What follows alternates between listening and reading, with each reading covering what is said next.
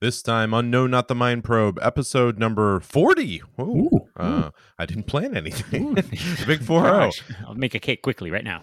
Virtual insanity.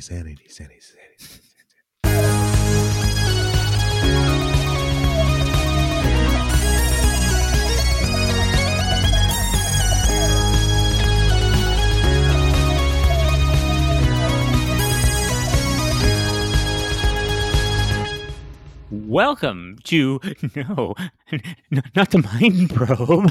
It's insanity. It was insanity there. I thought it was ticklish at first. Then it became insane. Yeah, it was insane.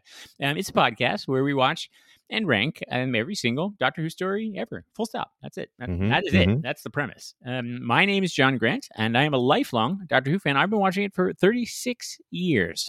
And my name is Porter Mason. John's been asking me to watch Doctor Who for 24 years. I finally said yes. Almost a year ago. We'll have to have an anniversary show of the podcast in a few months. Our spouses have left us.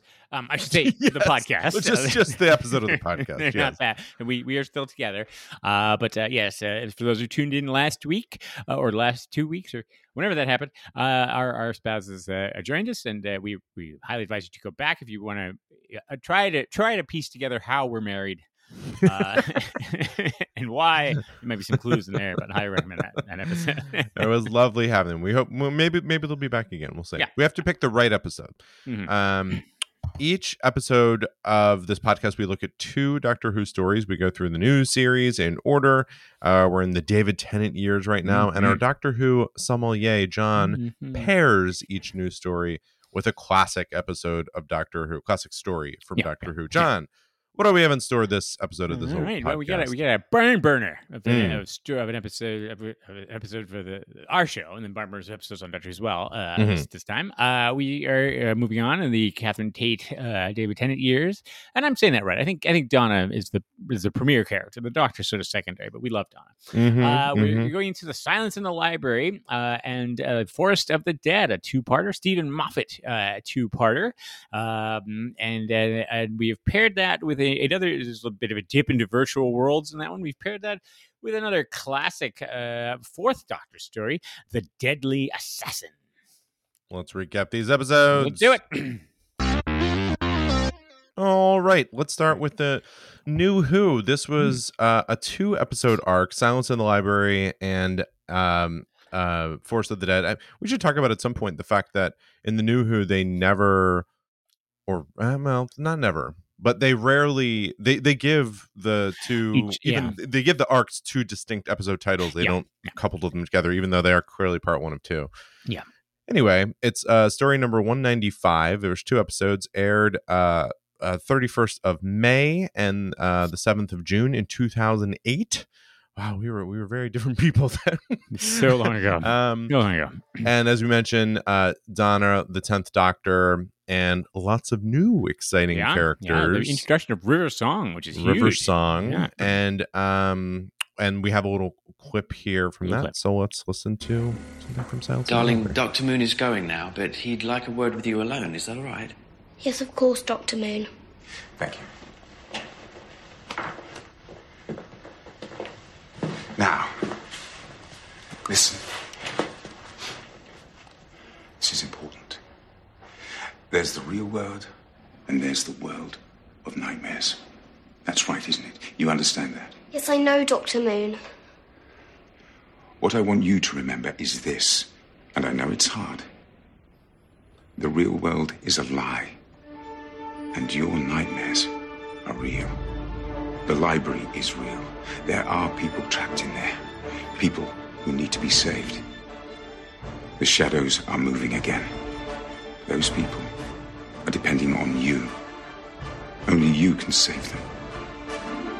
Only you. Well, great therapist. Like if your therapist is saying your nightmares are real and the real world is a lie, you'd be like, okay.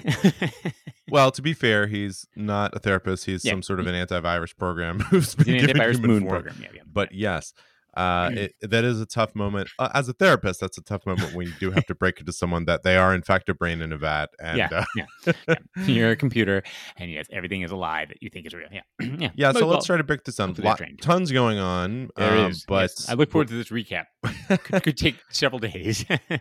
I forget. Okay, no, this is another distress call situation. So they end up in this enormous, and the doctor's excited to go there. This enormous, he says, like it's a whole planet of a library. Which later, then we talk about 5,000-6,000 people who have been small number saved for a disappeared. giant Yeah, it's a planet, smallish planet. I mean, even then, libraries people are like, I'll just get it online. Why would I go to the library?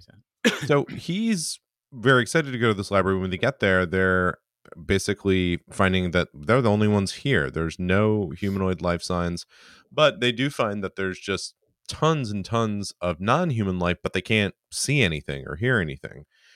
All throughout the library, there are these what are called like information nodes, which are very, very creepy, lifelike faces, which I thought in a funny little moment, Donna is freaked out by, and the doctor's like, "No, it's fine. This is totally normal. Just I can't explain it, but this is totally normal." I think they're actual people's faces. Like you leave your face to be used for this it's thing. Like it's like putting your name on a park bench or something like that. Yeah. So then they are joined by a team of explorers, archaeologists. There's a funny exchange about how time travelers and archaeologists do not get along. And they're led by the enigmatic River Song, a young lady who, as we find out throughout the course of the episode, first of all, is the one who sent the distress signal. And she knows the doctor, but the doctor does not remember ever meeting her. So apparently this is the first time they've met, although he's not aware of it. And I know a little bit about this, but am I say it like it's happened to you? This has happened to me, where I have met someone from my future, and I know that I handle this. In doing research for a different episode, I do know who this character ultimately is. I think, though not a lot of details. But am I correct in that in this set of episodes, we don't find out? All we know is that it's just like she knew the doctor. That's all we found out, right? Yeah. So it is she, and it was sort of, I mean, you don't know what's going to happen. Like, she could have been a one-off. It could have been basically, Moffat, as he was writing this, was like, he wanted to sort of gloss over, sort of you got to get to trust this character. It's like, well, I'll just make it a character who's already met. And then thought it'd be fun to do it this way.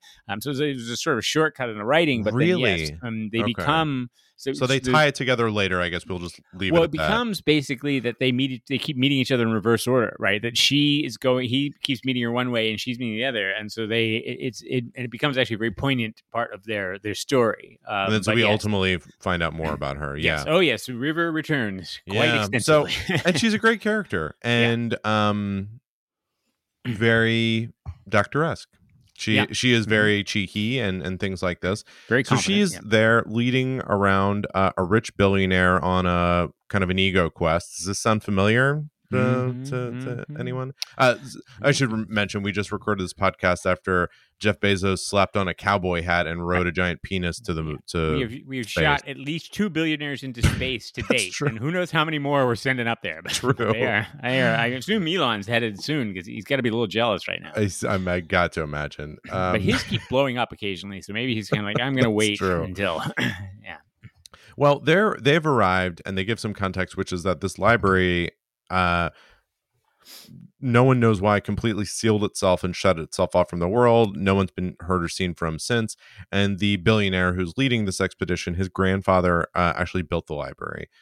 So, and I guess not super important, but it happens at this moment that one of the ways that River sort of reveals that she knows the doctor is she has this diary that basically she kind of lets him know, like, this says everything about our relationship and places that we meet in, I guess, the past or future. Yeah, that diary comes back quite a bit. So it's very important. Yes, plot point. So we also then start connecting to what we see as almost like a little girl living on Earth who is seeing a psychiatrist, and she's going through some issues. But what we start to see is that she is experiencing things that are happening in the library through her mind that the other people in her reality, her doctor and her father, are not experiencing. They're not connected, but she seems connected to what's going on in a very, very core way.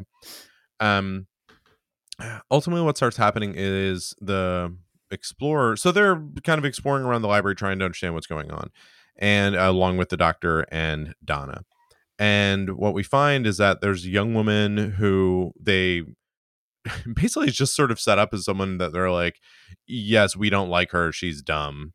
And she is in short order murdered by the shadow. Oh my god, yes, by this incredible concept, which I cannot show my daughters this episode because the way this is explained is so terrifying. And basically the doctor says, well, you know how, on Earth people are like afraid of the dark and kids get afraid of the dark. That's actually common across all cultures, and also it's extremely well founded because in a lot of the dark there exist these terrifying creatures who are living shadows that eat your flesh to the bone faster than piranhas. It's kind of the parallel of the "Your nightmares are real" speech, right? I mean, it is this whole episode is just like, everything you think is everybody's ridiculous to care about. No, it's true. It's all true. I mean, it's just terrifying. And so as they figure this out, then of course and I'll talk about this more in my praise for this episode, but it's not only a cool idea, but it's specifically a cool filmic device, which is now anytime anything gets dark, that's a problem. Like, so they can use it to shape the story. It's a way to visually tell, like, just make so when lights go off in a room, it's just scary. When you see a shadow pointed slightly in a different way, it's scary. And then you start looking at all the shadows in the background. And Moffat, I think, just does such a great job with the script in several different ways. But one of these is he introduces these ideas that are not just great ideas, but they're really great film ideas. They're great visual ideas.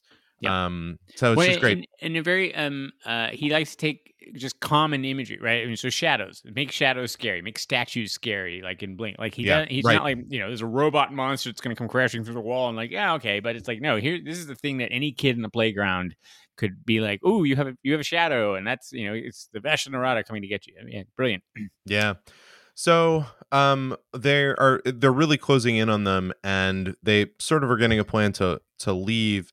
And the doctor, which he's done before with not just, I think, Donna, but Rose and Martha as well, he sort of tricks them into saying, go here because I'm just going to get you out of the way to safety.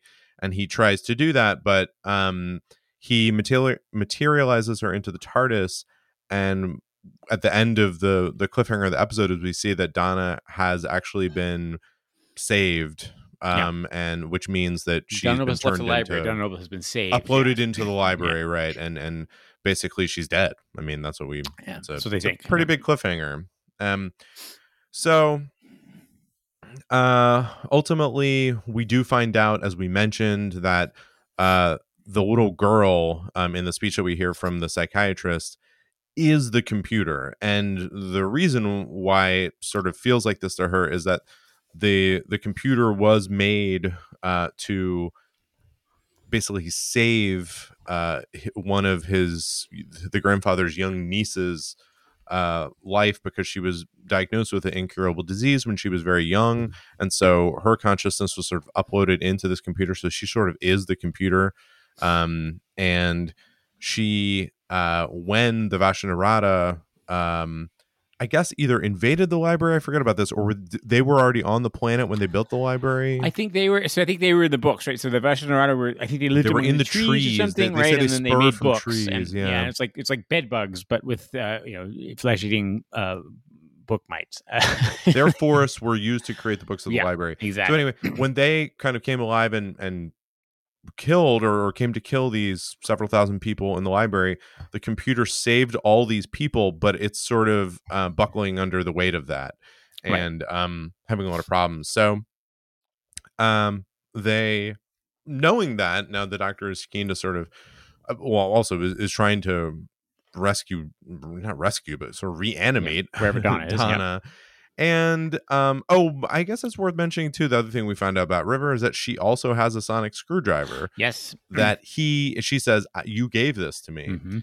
So ultimately what we find is that, again, in a very doctor-like move, River is the one who sacrifices herself to bring back everyone. I'm not quite clear how this vanquished the Vashta-Nerada, but it did. Yeah, I'm not quite sure about that either. Well, no, I think he basically doesn't. He kind of threatens them. He's like, look, you're in a library. Look me up. And then apparently they're like, "Oh, okay, sorry, we'll chill out or whatever." It's kind of it's a little vague there. But yeah, then she brings. Yeah, I'm unclear if they're let still them on the off. planet, if they go somewhere else. But at any rate, River's able to, through sacrificing herself, bring back the thousands of people.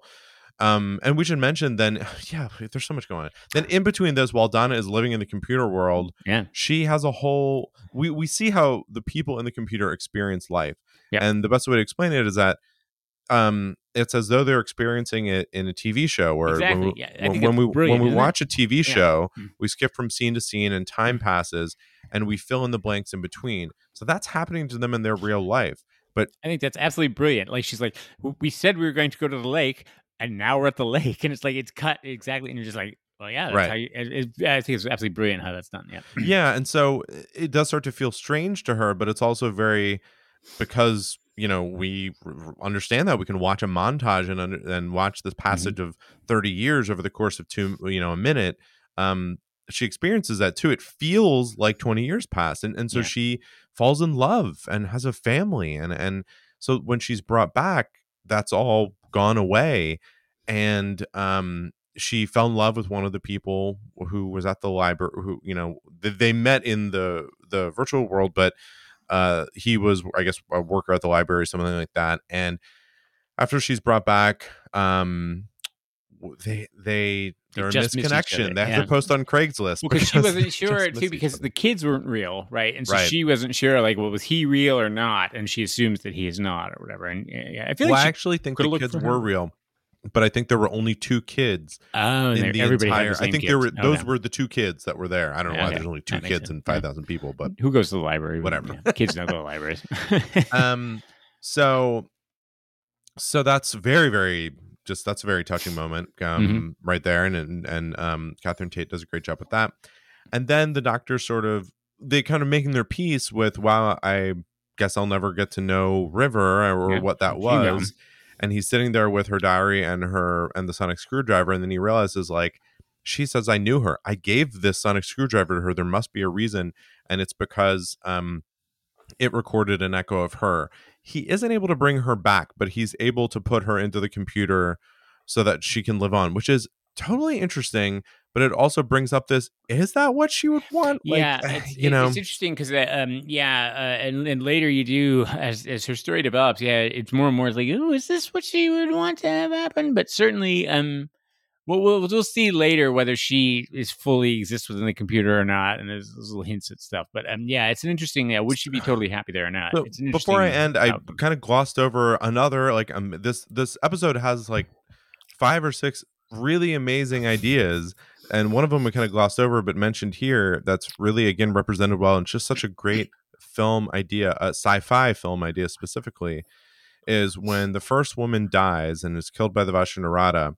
She continues sort of as a zombie talking for a little bit, and what the doctor explains is that no, she's gone, but the suit, or actually, I don't know if the doctor explains it, but regardless, that this is sort of a common thing for in the future, because when these suits or any number of things in their communications world, communication devices are such advanced pieces of technology that for brief moments, as you're using them, your consciousness is essentially going through them. So when you die, there's a little bit of you, like an echo of your whole consciousness is there. It just degrades slowly. And it's not all of you. It's just because it's taking you all in and kind of like thinking about like machine learning and the way that operates with stuff now. Actually, an example might be if you use Gmail. You can autocomplete emails. It'll start to like write emails, and you can say like next word, and it's doing it based on predictive analysis of how you write emails and how people in general do it, but certainly how you do it in particular. That means someone could open your email after you died and press tab and write out an email from you that would be kind of close to what you would write. And this is sort of the same about Doctor Who. Yeah. Yes, exactly. It would just be emails from John doing like, have you watched this yet? You need to watch this. I have something to say about Stephen Moffat. Let's talk about it.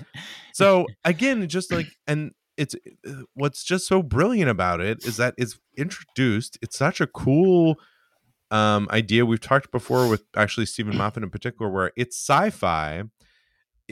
Is it but also kind of magical, but it's given just enough where you're like, yeah, I buy this. But then also it has all these cool consequences to it where like, wow, so in the future there's this whole other wrinkle of death and saying goodbye, where I think one of them said like, my grandpa was like this for like a month or something like that. And because it's just a little echo, there's a lot of repetition to it, so it's also creepy and weird, and it's just such a cool device that they use in a couple different ways. It becomes part of the language of this episode, and then then we find out at the end that of course the sonic screwdriver would have an element of this too, and that's how he's able to bring River back. But I just wanted to mention again is just another really great little device that he just invented, and he's just for emotional moments, right? I mean, like where the first moment where we sort of discover and it's explained, it's this very like touching moment in Donna for a character you just met like a minute ago, exactly. Like a few lines developed the character. This is I again, as I said before, so I think this was I may have been in a very good mood when I watched this, but this was definitely like for me. I was like, God, Stephen Moffat is an annoying genius. Like, I mean, he's just so smart. So actually, interestingly, it was right before this episode aired that it was announced that he was taking over Doctor Who. And so so this is sort of like the following season though. Everybody had loved Blink and everybody loved his other stories, and so it was definitely sort of in the cards that people were like, and he was a lifelong Doctor Who fan, he got an email from Russell T Davies that was like, do you want to be, I'm leaving, I'm done. Do you want to take over? And he sort of, he talked to his wife and he sort of balked a little bit at it. He's like, because, he had to move to Cardiff, which was a thing, and, uproot his family and all that kind of stuff. And also he was just like, this is my dream job. Like, this is the job that I have dreamed of having since I was 10 years old. Yeah. And he's like, my God, I don't know. Should I do this? Like, it's like, wow, like that's, but so it was announced that he was taking over. And then of course this comes out and you're just like, I mean, we'll talk about this later as we get into the Moffat era. It just, he spoils you. I mean, because again, there are so many brilliant ideas in here that could all be their own stories, or that certainly you wouldn't need to pack all of this stuff into it. And it's just certainly one on top of the other. It's brilliant. Like if you think of Doctor Who episodes, just like maybe an anthology show where they often feel more like an episode will be like a short story. And usually a short story would pick one of these and really explore it. Concept, and exactly. And again, develop the language of it and then, tie a button on the story and move on. And so the fact that it has like 4 of them, it's just such a embarrassment of riches. Yeah. The idea behind the library and the stuff. That whole concept is amazing in itself. And then the Vashta Nerada is a really almost underdeveloped monster, right? You could almost do a lot more with that. Yes. But it's almost like, well, yeah, that's in here, but there's more to that. You've got, and then River Song, who is, so it's interesting.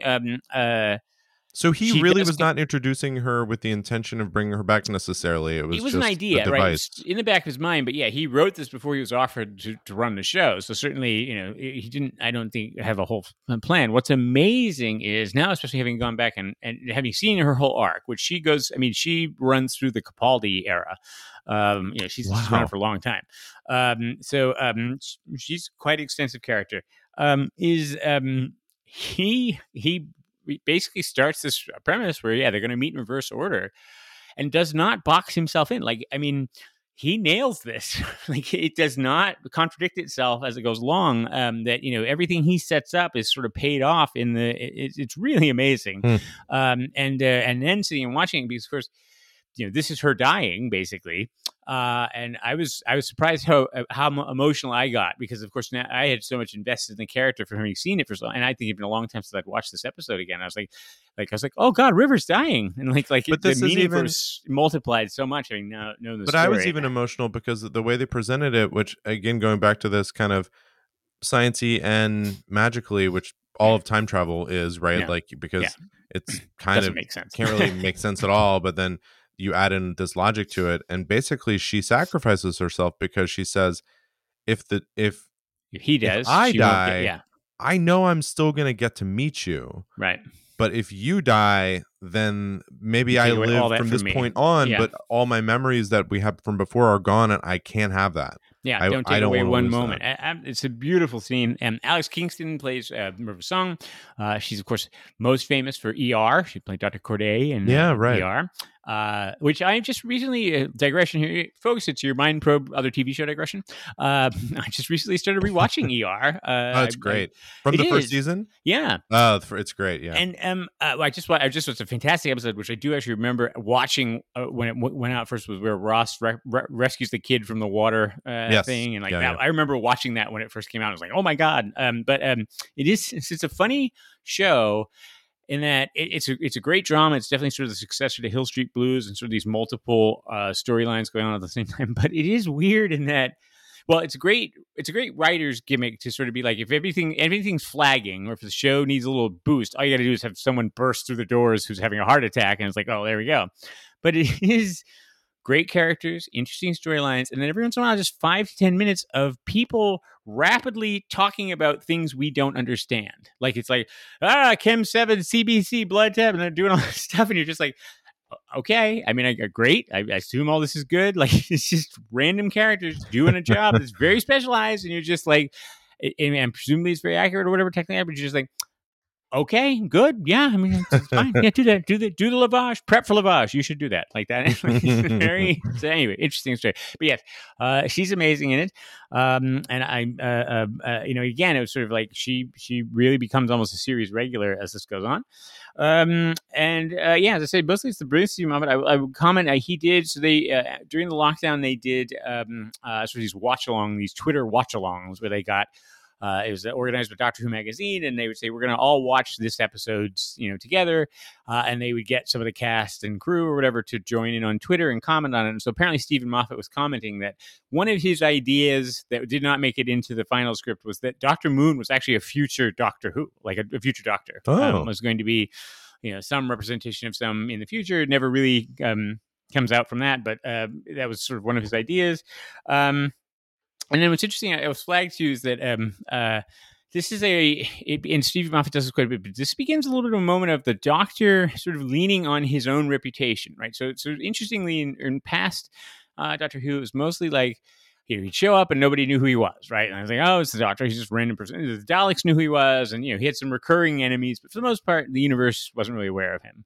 And now it starts to, which I think Moffat and others are like, that doesn't make a whole lot of sense since he's saved the universe many times and done a lot of things. So I think Moffat, I was like, they start to sort of be like, he's got a reputation. He exists.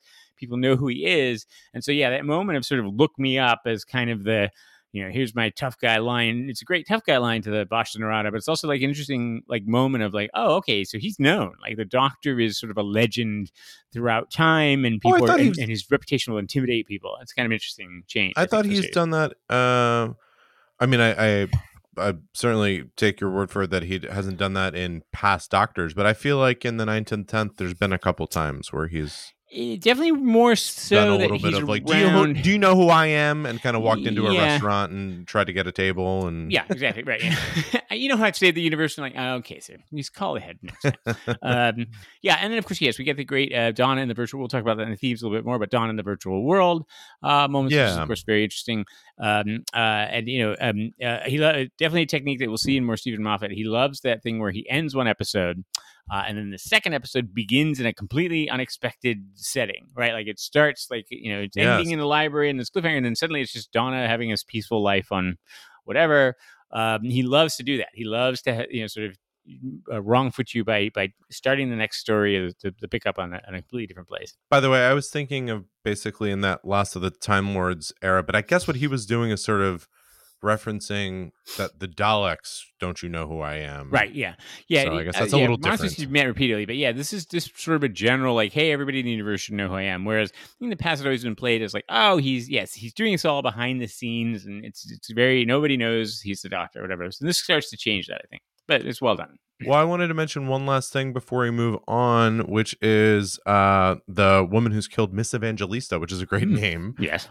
Is played by Tallulah Riley, who was twice married and twice divorced from billionaire Elon Musk. Really? Yeah. I had no idea. They got married and divorced twice. Wow. All right. So That's about right. Yeah, sounds pretty good. Tallulah. Oh, wonderful. Tallulah, which is a great name. Yeah. As is Tallulah Evangelista would be a really that would be an combo. amazing name. Yeah. All right, well, why don't we move on to the classic episode here? Yes. Let me pull this up here.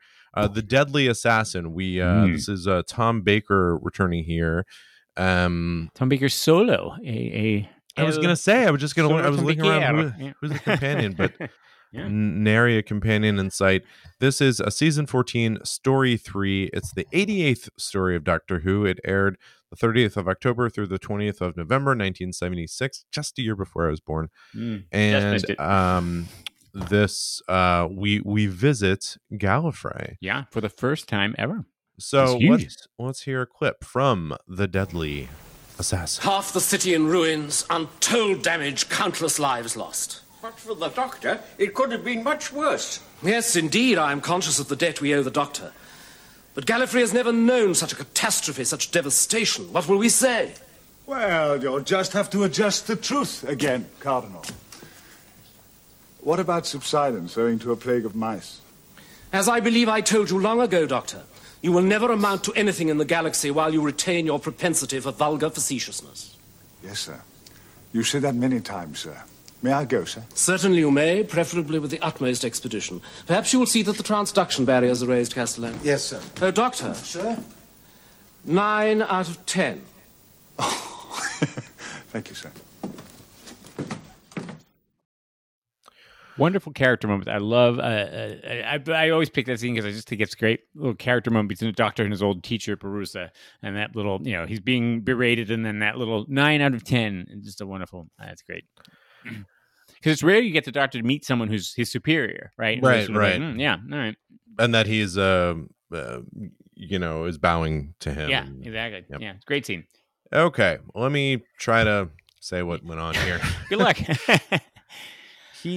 Tom Baker, the Fourth Doctor, he has a vision about the president of the Time Lords being killed.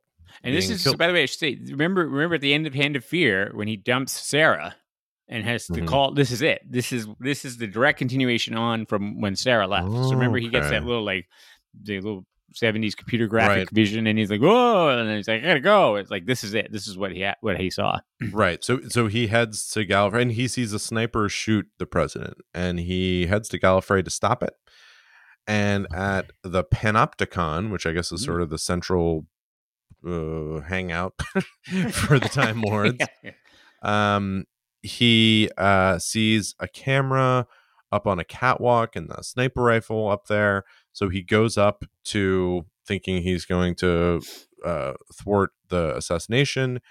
But then as he gets his way up there, the president is shot by someone in the crowd. But then essentially the Doctor is now framed because he's up there and is looking pretty guilty. He's interrogated about this. He's trying to tell them, I've been framed. Castellan Spandrel, I guess. Is Castellan a title? It's a rank, yeah. It's like the head guard, basically. But yes, the Castellan. He's kind of is convincing him, so he orders an investigation. And this is a cool rule, Article 17. I think we should all have this, John. We kind of do have this in America, which is that if you declare you're running for president, you get to do whatever you want while you're running for president. That's sort of true. Then afterwards, That's somewhat true. So the Doctor starts to realize that guess who's involved? Our favorite, your favorite, the Master. This is a huge turn. We'll talk about this. Looking pretty rough. Right now, he's like a kind of a skeleton eyeball guy, ping pong ball eyeball guy. Yeah. Not a lot of expression in that face. he sent the premonition through. I want to talk to you about this. A vast electronic network that turns thought patterns into virtual reality called The Matrix. Which sounds somewhat familiar. Indeed.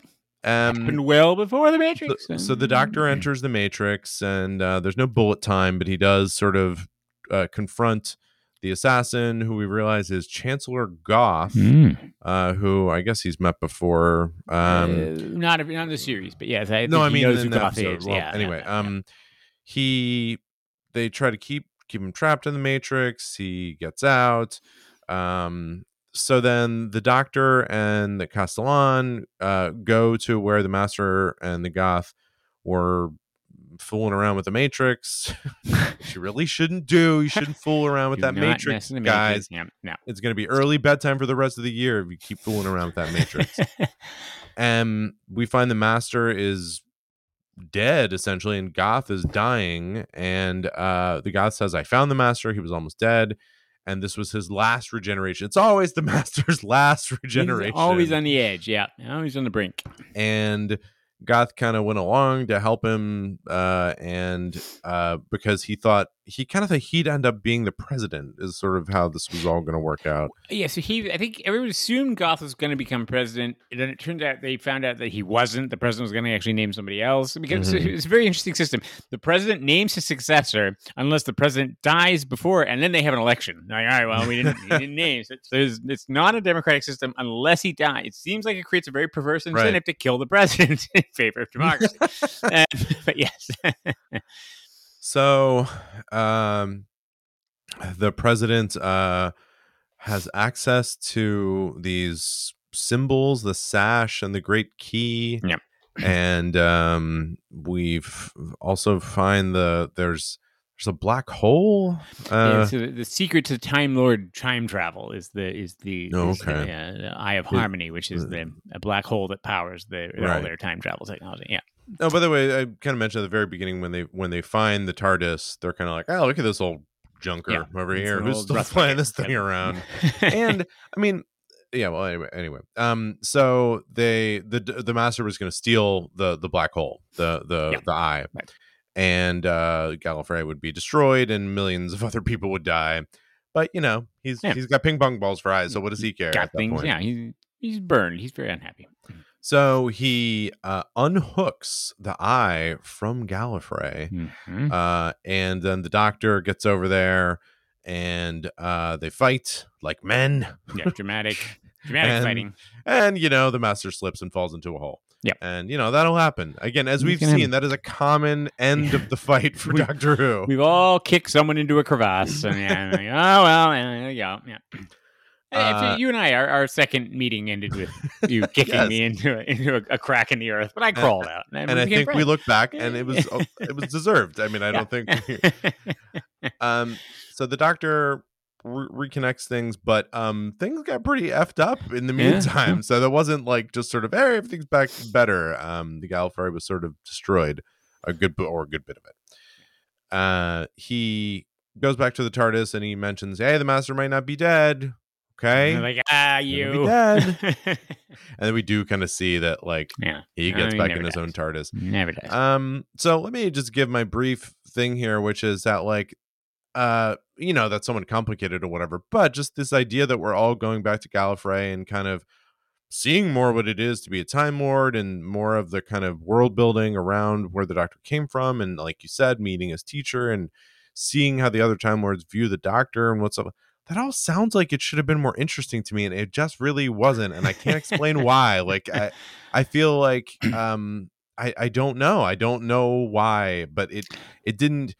I didn't quite get from this the context from which the Doctor would have come from, which I was really like, they just felt like some stuffy society. Like, why were they Time Lords? Like, how was that really part of what they were? It didn't come across to me. So it was sort of really cool that they were going here, but a little bit disappointing because I just felt like it wasn't as cool as it could have been.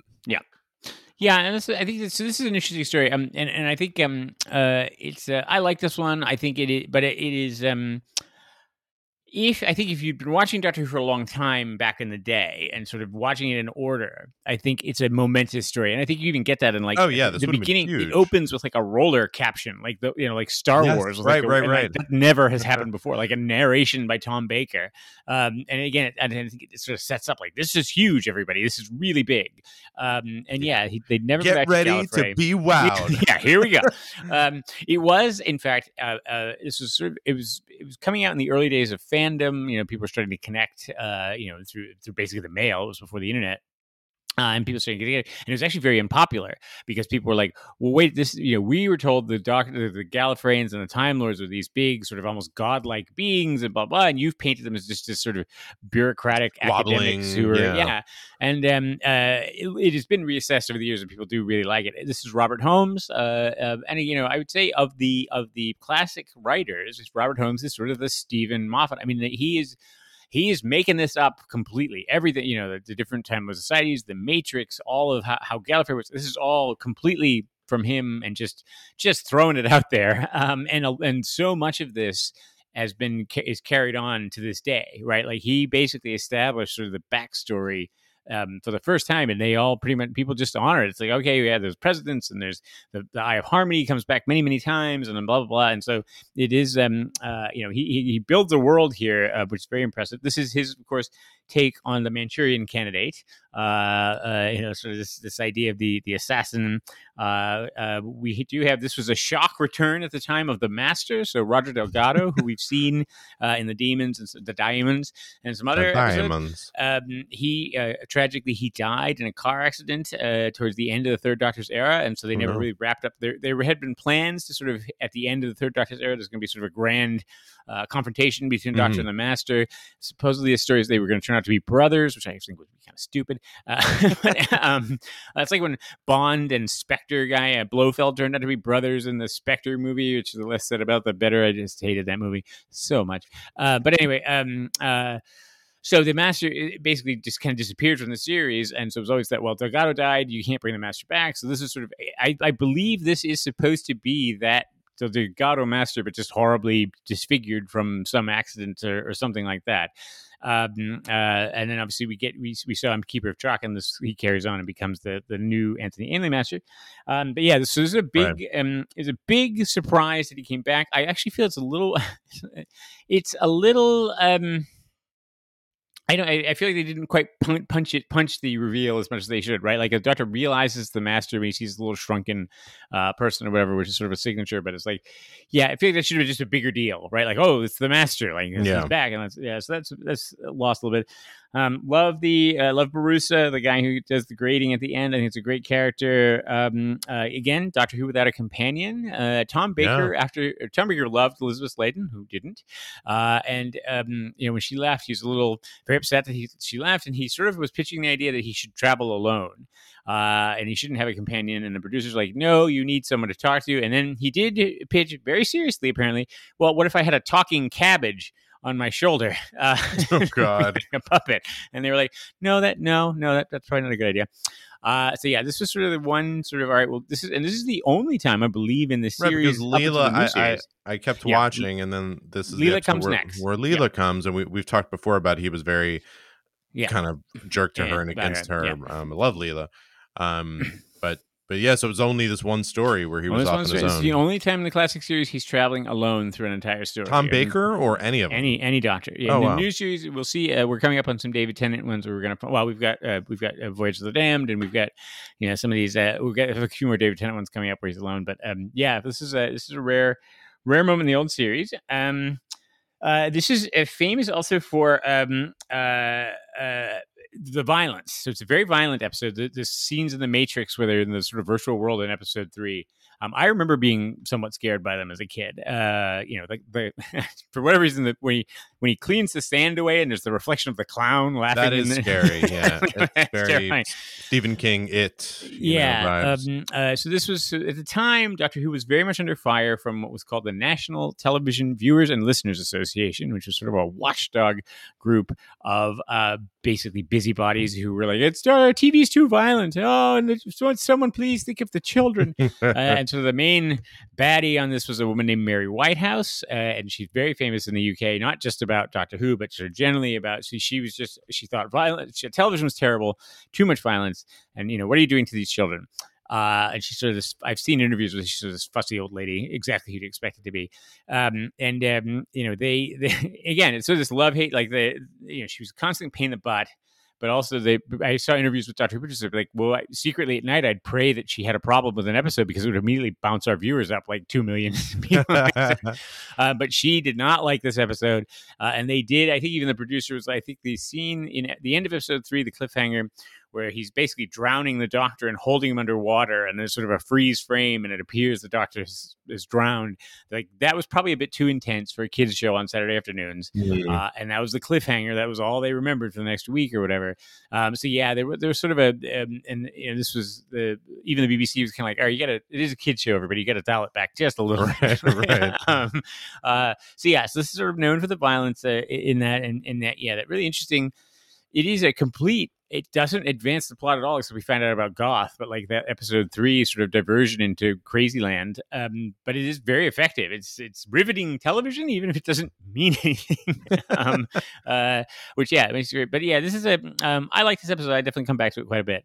And it is a landmark Doctor Who episode, to be sure. And again, great performances. I mean, I also love, I should say, that Castellan and Engen, the two Time Lords who sort of, are the pseudo companions. This is Robert Holmes. I think we've talked about this a little bit before, but famed for his double acts, right? He would create these pairs of characters who are very entertaining in their action, and Engen and the Castellan, Spandrel are one of them. But great episode, and very, again, sort of in the classic Tom Baker, although and not exceptionally witty. I mean, for Tom Baker, it's very, very right. It's pretty, hardcore. But it's a good episode, except for the scary clown. Yeah, for the scary clown. That's terrifying. Theme. That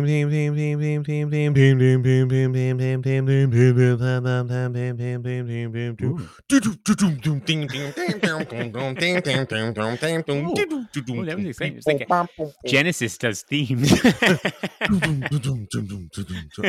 I've been listening to that song repeatedly because there's some classic rock station that we keep having on while I'm helping my brother-in-law with this bathroom renovation. They play that song a lot, and every time you listen to it, you're like, wow, those drums really do come in so late. Like, it just takes longer every time you listen to it. Like, wow.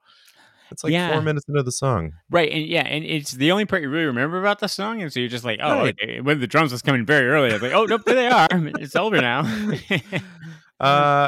Here on No Not the Mind Probe, we talk about Genesis. Yeah, we do. And we also like to talk about themes. We're adherents of the repeating themes on Doctor Who. And this time we wanted to talk about virtual worlds. Both episodes played a big part. As if there's a link between the episodes, and that link is virtual worlds. Crazy. Yeah. Is this a common thing in Doctor Who, or is this absolutely kind of a one-off? Yeah. The virtual worlds is another version of almost like the dream, or basically the ability to do something you can't do because you'd have to deal with the consequence, and have a reset, right? Like, okay, we can explore this thing, or we do this crazy thing, and we can sort of have a reset, or the consequences are sort of limited, or it gives us a chance to just totally take a sharp left turn in the story and go to something completely different. So it's interesting. It's an interesting device. I think it's just an interesting writer's device, right? And I don't know. I go back and forth about whether it's lazy or not. Like again, I said for Deadly Assassin, it's an interesting. It makes for a very riveting episode. 25 minutes of television. It's exciting and whatever. It's also that's like totally a complete meaningless. Departure of It doesn't mean anything. Silence in the Library, similar in many ways, right? I mean, Catherine Tate is amazing, and it's a wonderful story, and it does advance a little bit. It's like, okay, well, here's what happened to these people. It's not essential to the story. It's really just exploring this thread, like, well, if she would have been put there, maybe this would have happened, and almost like giving her exploring so that when she did come back and have some kind of essentially PTSD of dealing with that, you'd really take her through, like, hey, this is what she went through. This wasn't just like, oh, you got put in there and then you're like fall back out and you're fine. It's like, well, no, she would have thought she had a whole other life, and then so it really. But you're right. It didn't need, like, I mean, that it was a interesting exploration of what might have happened, but you didn't need to have it. I mean, it was very entertaining. This was interesting apparently about so Silence in the Library was actually running very short, and they had to, I think part of the thing with the comms echoes, that scene of Miss Evangelista, that was added at the last minute because they're like, oh, we're like 5 minutes short, so like we need a scene. So he wrote this. Oh, wow. So it's just interesting that again, there's so many ideas packed into that story. And you can start cutting things out, and you still get the essential plot. Like, it's very interesting. And so, yeah, again, it's sort of like, what do these virtual worlds create? And again, they give you room to explore characters in different ways. They give you and they give you a jump to make it kind of interesting or exciting. Why did the Deadly Assassin have to do that? See, they could have gone, be like, we're just going to chase him around the corridors. Like we'll find Goth some other way. But now it's like, well, he's going to be in this weird place. There's going to be, a horse with a gas mask and planes from North by Northwest chasing him, and then he's going to get his foot caught in a train thing, and like there's a clown and a surgeon with a big needle. All this random imagery. They're fun because you have complete lights. Well, first of all, they have this sheen of technology, but really it's pretty just like magical and bizarre. And then you have license to do whatever you want because it's a simulation. But if also it ends up being just like a regular world, that's okay too, because you could say, oh, the simulation's really good. Yeah. And it just seems real. Yeah, I mean, I guess it's just a thing of like, it's just maybe going back to my see folks, when I talk about these things, they do fall back in the ER point, right? Like you have the emergency that you could. It's like, I guess as a writer, especially in an episodic TV show, you're always going to be like, I need some ability to jumpstart things, right? Like, life is not always fast paced and interesting. So like for most normal people. So like you've got ER, I can throw in this, an emergency every 10 minutes, and that's going to get everybody excited or whatever, and stir up the ants. And it's like, you've got to come up with other, in other worlds like Doctor Who and stuff where you have, it's much more difficult maybe to do that, or you don't always have a fallback. But certainly like here, okay, I can mess with my characters. I can all the rules go out the window. I can mess with my characters and make this exciting by creating a virtual world. Well, I mean, the holodeck, great example on Star Trek, right? And it was those episodes, if you look back at them, or I'm thinking of Next Generation. Actually, that's my Star Trek. That's the one I grew up watching. So I don't know if the other ones do this as much, but what they would do on the Next Generation was, it was totally like, you could almost see the showrunner of the show saying like, hey, we want to try to do this with this character, and there's like, oh well, let's just put him in this situation, and we'll press a button that is not normally pressed by them, and it's just easy like shortcut to get to there, because you can just say, well, they went on the holodeck and did that, and then you can just get them anywhere. Multiple episodes with Moriarty, right? Like, who was played by the butler from The Nanny, and he became. And it's like, and they have to. I mean, I did read an article once where they compare it. It's like, the great thing about Doctor Who is basically you could do the holodeck, but you didn't have to go through all the hoops to get to explanation. You just be like, I'm just going to go back to Victorian London. Right. So I mean, it is. I guess the interesting thing is a device that people are looking for to somehow be able to break out of whatever mold they're currently in. It's an and again, it sort of feels, because it's sci-fi, ostensibly, it feels more grounded than saying like, oh, this is just a dream I had. Which is what you'd have to do in fantasy. I mean, fantasy does it too, because it becomes, they'll do it like, oh, it's a premonition I had. Like basically in fantasy, a dream has more weight than just a regular dream. It's like, oh, this is a premonition dream, so it's okay that it felt really real and maybe added something to the story. But in sci-fi, it's like, this is just a way of doing that, of saying like, no, it's you're in a virtual world, and that's again makes it like, is sci-fi easier to write? Like, I mean, Nora Roberts in The Notebook did not, there's no parallel worlds. I assume, I've never actually read it, but like if she's got to do a lot more work to be able to break out whatever story. That really should have. They should have instead like jacked into the Matrix to get to those parts of it. All right, we are going to go to the rankings, John. Let's do it. But normally I would play a sound to go to the rankings, but that sound has been deleted. Boom, boom, boom, boom, boom, boom. Oh no, actually, it sounds like this. That's what it sounds like. I got Hey. it. I saved it. Woo. So Parallel world. Oh. we have ranked, well, I'll tell you what we've ranked. We've ranked 78 stories That's from insane. Doctor Who. That's utterly insane. Yeah. That is a insane. lot. Yeah. We are Making this happen. hurtling toward almost a third that we've ranked. Really? Today we're going to rank 2 more. I will start. Please do. I'm going to start with the classic Who. Okay. Like I said, kind of tipped this. I just didn't enjoy this episode, and I can appreciate, especially coming from the history, you probably would have like just sitting there waiting to eat up each detail of it, like, oh my gosh, what's it going to be like? But again, I wasn't uninterested in that. I was actually really was looking forward to like, oh, well, what are we going to see on Gallifrey? But I don't know. Maybe it was just the long day that day. Is like I just couldn't get into it. And it's not on my very, very, very bottom or anything like that. But I put it around number 49 out of our 80. So it's right around Planet of the Ood, Battlefield. It's above Battlefield. It's around Black Orchid, which is what we watched last episode. Last episode. So yeah, I just kind of bottom of the middle for me. It felt like a missed opportunity. It also I wanted to understand more of like how would Time Lord civilization work, and understand there were some of the machinations, but they didn't seem to me I don't know why they would have had anything to do with Time Lords. Like, right? Just, there's no time in it. Yeah, it's very I don't know. I I wanted to understand. Maybe this is dumb, but I kind of want to understand more of like, so how do they get married, and do they have kids? How does that all work? Like, it's just sort of a bunch of old men. Actually, I believe this is one of the rare Doctor Who stories where there are absolutely no female characters. There are no women in the story at all. Yeah, but there are female Time Lords. There's we do find out about the S later, but yes. Forgot the name, from what we can tell here, no, she becomes a companion. Not a single woman on the cast. So that's there at 49, and then we complain sometimes that sometimes we have these episodes where we rank them the same. Well, I did not rank these the same because Silence in the Library and Forest of the Dead is my new number 1 episode. Oh, wow. All right. Very nice. You know, kind of like we talked about, I vacillated with this. It was definitely going to be in my top, and I was going to maybe put it more like 5 or something. I really thought about it. It was like, this just has so much in it, and there's so many cool ideas. There's really emotional moments. There's this introduction of this character who I really liked. And she's coming back, so really, good you liked her. Yeah, good.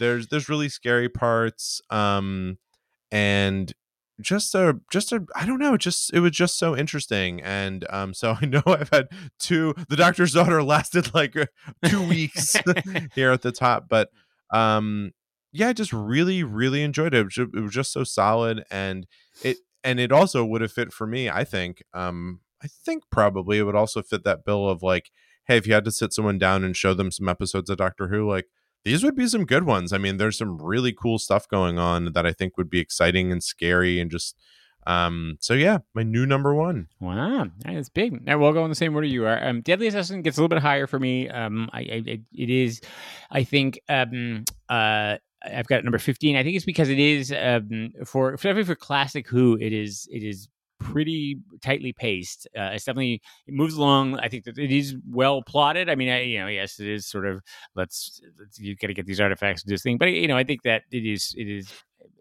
it hangs together. Like we understand what's going on, and I love the world building is amazing. I think it's hard to remember, especially having watched all of Doctor Who at this point and sort of seen all of this stuff as it's integrated into the rest of Who. And I'll try to point it out as we go along and see more. And you'll be like, this is something, again, Robert Holmes just invented in like 2 lines. It's like become now a huge plot thread of the series. So yeah, aside from that, it's just the Doctor versus the Master. So this epic, and Tom Baker gets to be very heroic and very smart, and so I've got it number 15, around the Curse of Fenric, above the Time Warrior, definitely in my classic series, definitely in my top sort of top 20, 25 of the classics for me. Yeah. And then I have to say I think I've not necessarily come back to Silence in the Library Forest of the Dead too often, and rewatching it, it really jumped up in my evaluation because again, it was just sort of like, as we say, it's like, wow, like so many amazing ideas and just so much brilliance in one episode, and just and of course you've got the amazing David Tennant Catherine Tate combination. You've got the introduction of River Song, which rewatching this or having watched this now, it's Right. even more significant. And just the my like you said, strangely, actually, like the first puzzle piece fit with the rest of the ones. I mean, and I mean, I think that's the thing is to just sort of watch it and just. I think I was watching this whole thing amazed. I was just like, what a brilliant story this is from like start to finish, and every piece fits together so well and just in awe of like who can possibly come up with this, like you said, in awe and in anger. Yeah, like, how dare you? Utter fury. So yeah, I've got Silence of the Library Force at number 9. So in my top 10 as well. It's a little slower. I think that's why it doesn't quite get all the top for me. It's a little bit slow in a few spots. But really, really jumped up in my estimation. I think when I started watching, I was like, oh, this will be somewhere in the middle for me. And I was like, oh no, actually, it is absolute genius. So yeah, it was a good week for us for this one. Well, we plug it into the old virtual world of our. It's going to be up there. Ranking supercomputer. And yeah, because it was both in our top 10, it shoots up very close to number 1, but it is at number 2. Inferno still just edges it out for number 1. And what's interesting is that our top 10, we have Inferno and the Aztecs actually still holding on there at number 3. So Inferno's number 1, Silence on the Library Force of the Dead number 2, then the Aztecs, and then we have like 9 news stories all in a row in our top 10. So we have these 2 classic stories right at the top, and then we have just a bunch of news stories for a while. Deadly Assassin is one of ours that we are very different in ranking. And so it ends up kind of actually top, but not I was going to say the middle, not in the middle, but like kind of top of the middle. Big tie around the middle with the Ark in Space. Also, there's big split. Also very differently ranked, and Utopia also pretty differently ranked actually. Interesting. So and the Macroterror also very differently ranked. So and you can, if you would like to see this in real life, not in the virtual world, you could go to the very real mindprobe.show. Lots of real stuff happening there. You can see the rankings. You can see John's, mine, both. You filter it by doctor, all that fun stuff. You also have weird calculations. You can see all the weird calculations. And then you can see the watch order. So if you want to watch along with us, you can see what we're going to watch next week. I'm catching up slowly on the notes. They're starting to fill in. I need to get a few more in there. I'm a little behind, but I'm catching up. So maybe while I'm in Aruba, I'll work on that. You can follow John's hyperlinks. Yeah, a lot of hyperlinks. A lot of links, people. A lot of interesting links. Click on a link. You don't know where it's going to take you. And we would, of course, love if you would contact us. You can reach out to me at Porter Mason on Twitter. At Porter Mason Comics on Instagram, I can say, if you want to reach out to me on there, that's also a possibility. Yeah, if you have not subscribed to Porter's comics on Patreon, whatever. You can. You can go to my Patreon, patreon.com/Porter Mason. You can check out my comics there. You're gonna love it, people. You're gonna love it. You can also email us, John at mindprobe.show, Porter at mindprobe.show. Yes, John. Both Paul and Ellie have emailed us about feedback on them on their episode. They liked both, so thanks. Glad you enjoyed. Glad you enjoyed the episodes. To our one fan, yes. I forget if we mentioned this, but this is a couple episodes back. But Paul had written to say that he had never thought of Dalek Invasion of Earth as like a groundbreaking sci-fi show, and that was kind of a new look for him. So we are really opening eyes. We are opening hearts and minds here, or at least one heart and mind here at No Other Mind Probe. So Paul, welcome to the universe, Paul. Welcome to a whole new world, a brighter tomorrow. We also have heard positive feedback on the spouses appearance on the show. So we'll see. I don't know if Kim will ever watch another Doctor Who episode. I mean, plus their availability is limited. But the four of us, they should do a podcast about our podcast. It should be listening to our podcast. Just and be like, it goes on for another 40 minutes. You guys, you want to keep listening? No, let's just stop. But look, the four of us will be vacationing together very shortly, so negotiations may come into play there. Most of the week we spend negotiating little tables with flags. Well, John, in a couple weeks, we have another episode coming up. What do we have in store for that? All right. So we're gonna roll into one of our, again, more tenuous links here. Actually, the next couple podcasts, it was a little difficult to come up with stories that matched up. So we're again, moving on in the David Tennant, Catherine Tate years to a story called Midnight, which is a Donna Light story. Usually we have the Dr. Light stories, but this is a Donna Light. She only appears at the beginning and the end. There's one of Rusty Davies, a very, very Hitchcockian bottle episode at Doctor Who, which would have paired well with Edge of Destruction if we hadn't already used it, to be honest. Yes. Then we have paired that with Midnight features a guest appearance from Patrick Troughton's son, actually David Troughton, and David Troughton appeared in Doctor Who way back in the Third Doctor era as King Peladon in the classic The Curse of Peladon, Third Doctor Joe's story, which introduces us to the all-time classic character of Alpha Centauri, and I look forward to discussing the great. We've mentioned her on the podcast before, but I look forward to great tales and regaling of the wonders that is Alpha, dear old Alpha. Well, John, as Miss Evangelista would say, I have two qualities you require to see absolute truth. I am brilliant and unloved. I would also add a really good set of encyclopedias can help you to see absolute truth, which are also unloved. Also unloved. A good understanding of proper research methods and citations can also help with absolute truth. If you don't want to be unloved, And the name Tallulah, wasn't that that was the name of the Pigman's girlfriend on wasn't it? And the Radalic episode in Manhattan, wasn't it her name like Tallulah or something? Or, might have been. Or uvula? Yes. Uvula. It was uvula. I think it was uvula, labia, Tallulah, something in there. Something going on there. Yeah. All right. Well, here's to uvulas, John. Here's to next week's next bi-weekly episode. Yeah, 2 weeks, folks. We've gone through 40 episodes. Here's to us. And us. And the future. And here's to the future.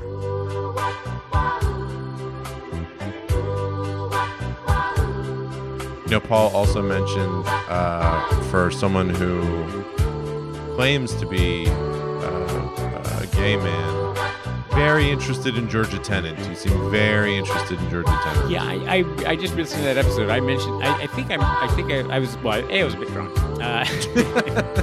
but I definitely talked a lot about. I think I was worried that for some reason in my head that David Tennant would listen to the episode and think that I was accusing him. By the way, here's a TV recommendation. Have you seen Staged yet? David Tennant and Michael Sheen. No. It's on Hulu. Brilliant. They filmed it during the lockdown. It was basically Michael Sheen and David Tennant playing themselves as actors who are trying to rehearse a play. And it's all basically shot on Zoom. Are they really playing themselves like he's playing David Tennant? Yeah, exactly. Yeah. They're sort of arguing about working together in this play. And it's very, very funny. And he's actually Scottish, right? Yes, and Michael Sheen is Welsh. And so there's a lot of humor derived from that. And they have the directors like, we could rehearse on Zoom, and then they're just fighting. It's very good. It's very well done. David Tennant and Michael Sheen are both very funny and clearly like each other. Who's Michael Sheen? Well, they were in Good Omens together. If you've seen that, he played the angel. Michael Sheen was David Frost in Frost Nixon. He played Prime Minister in The Queen. Blair. Yeah, very well known actor, but apparently not. Yes, and so where I've seen him recently is I've begun rewatching. Actually, I'm finding it's actually watching for the first time. There's a lot of 30 Rock that I never really saw, and Michael Sheen is like this great as Wesley Snipes. Great moment. Like, which would be named Wesley Snipes? Think about that, folks. Ponder that. Mindprobe.show.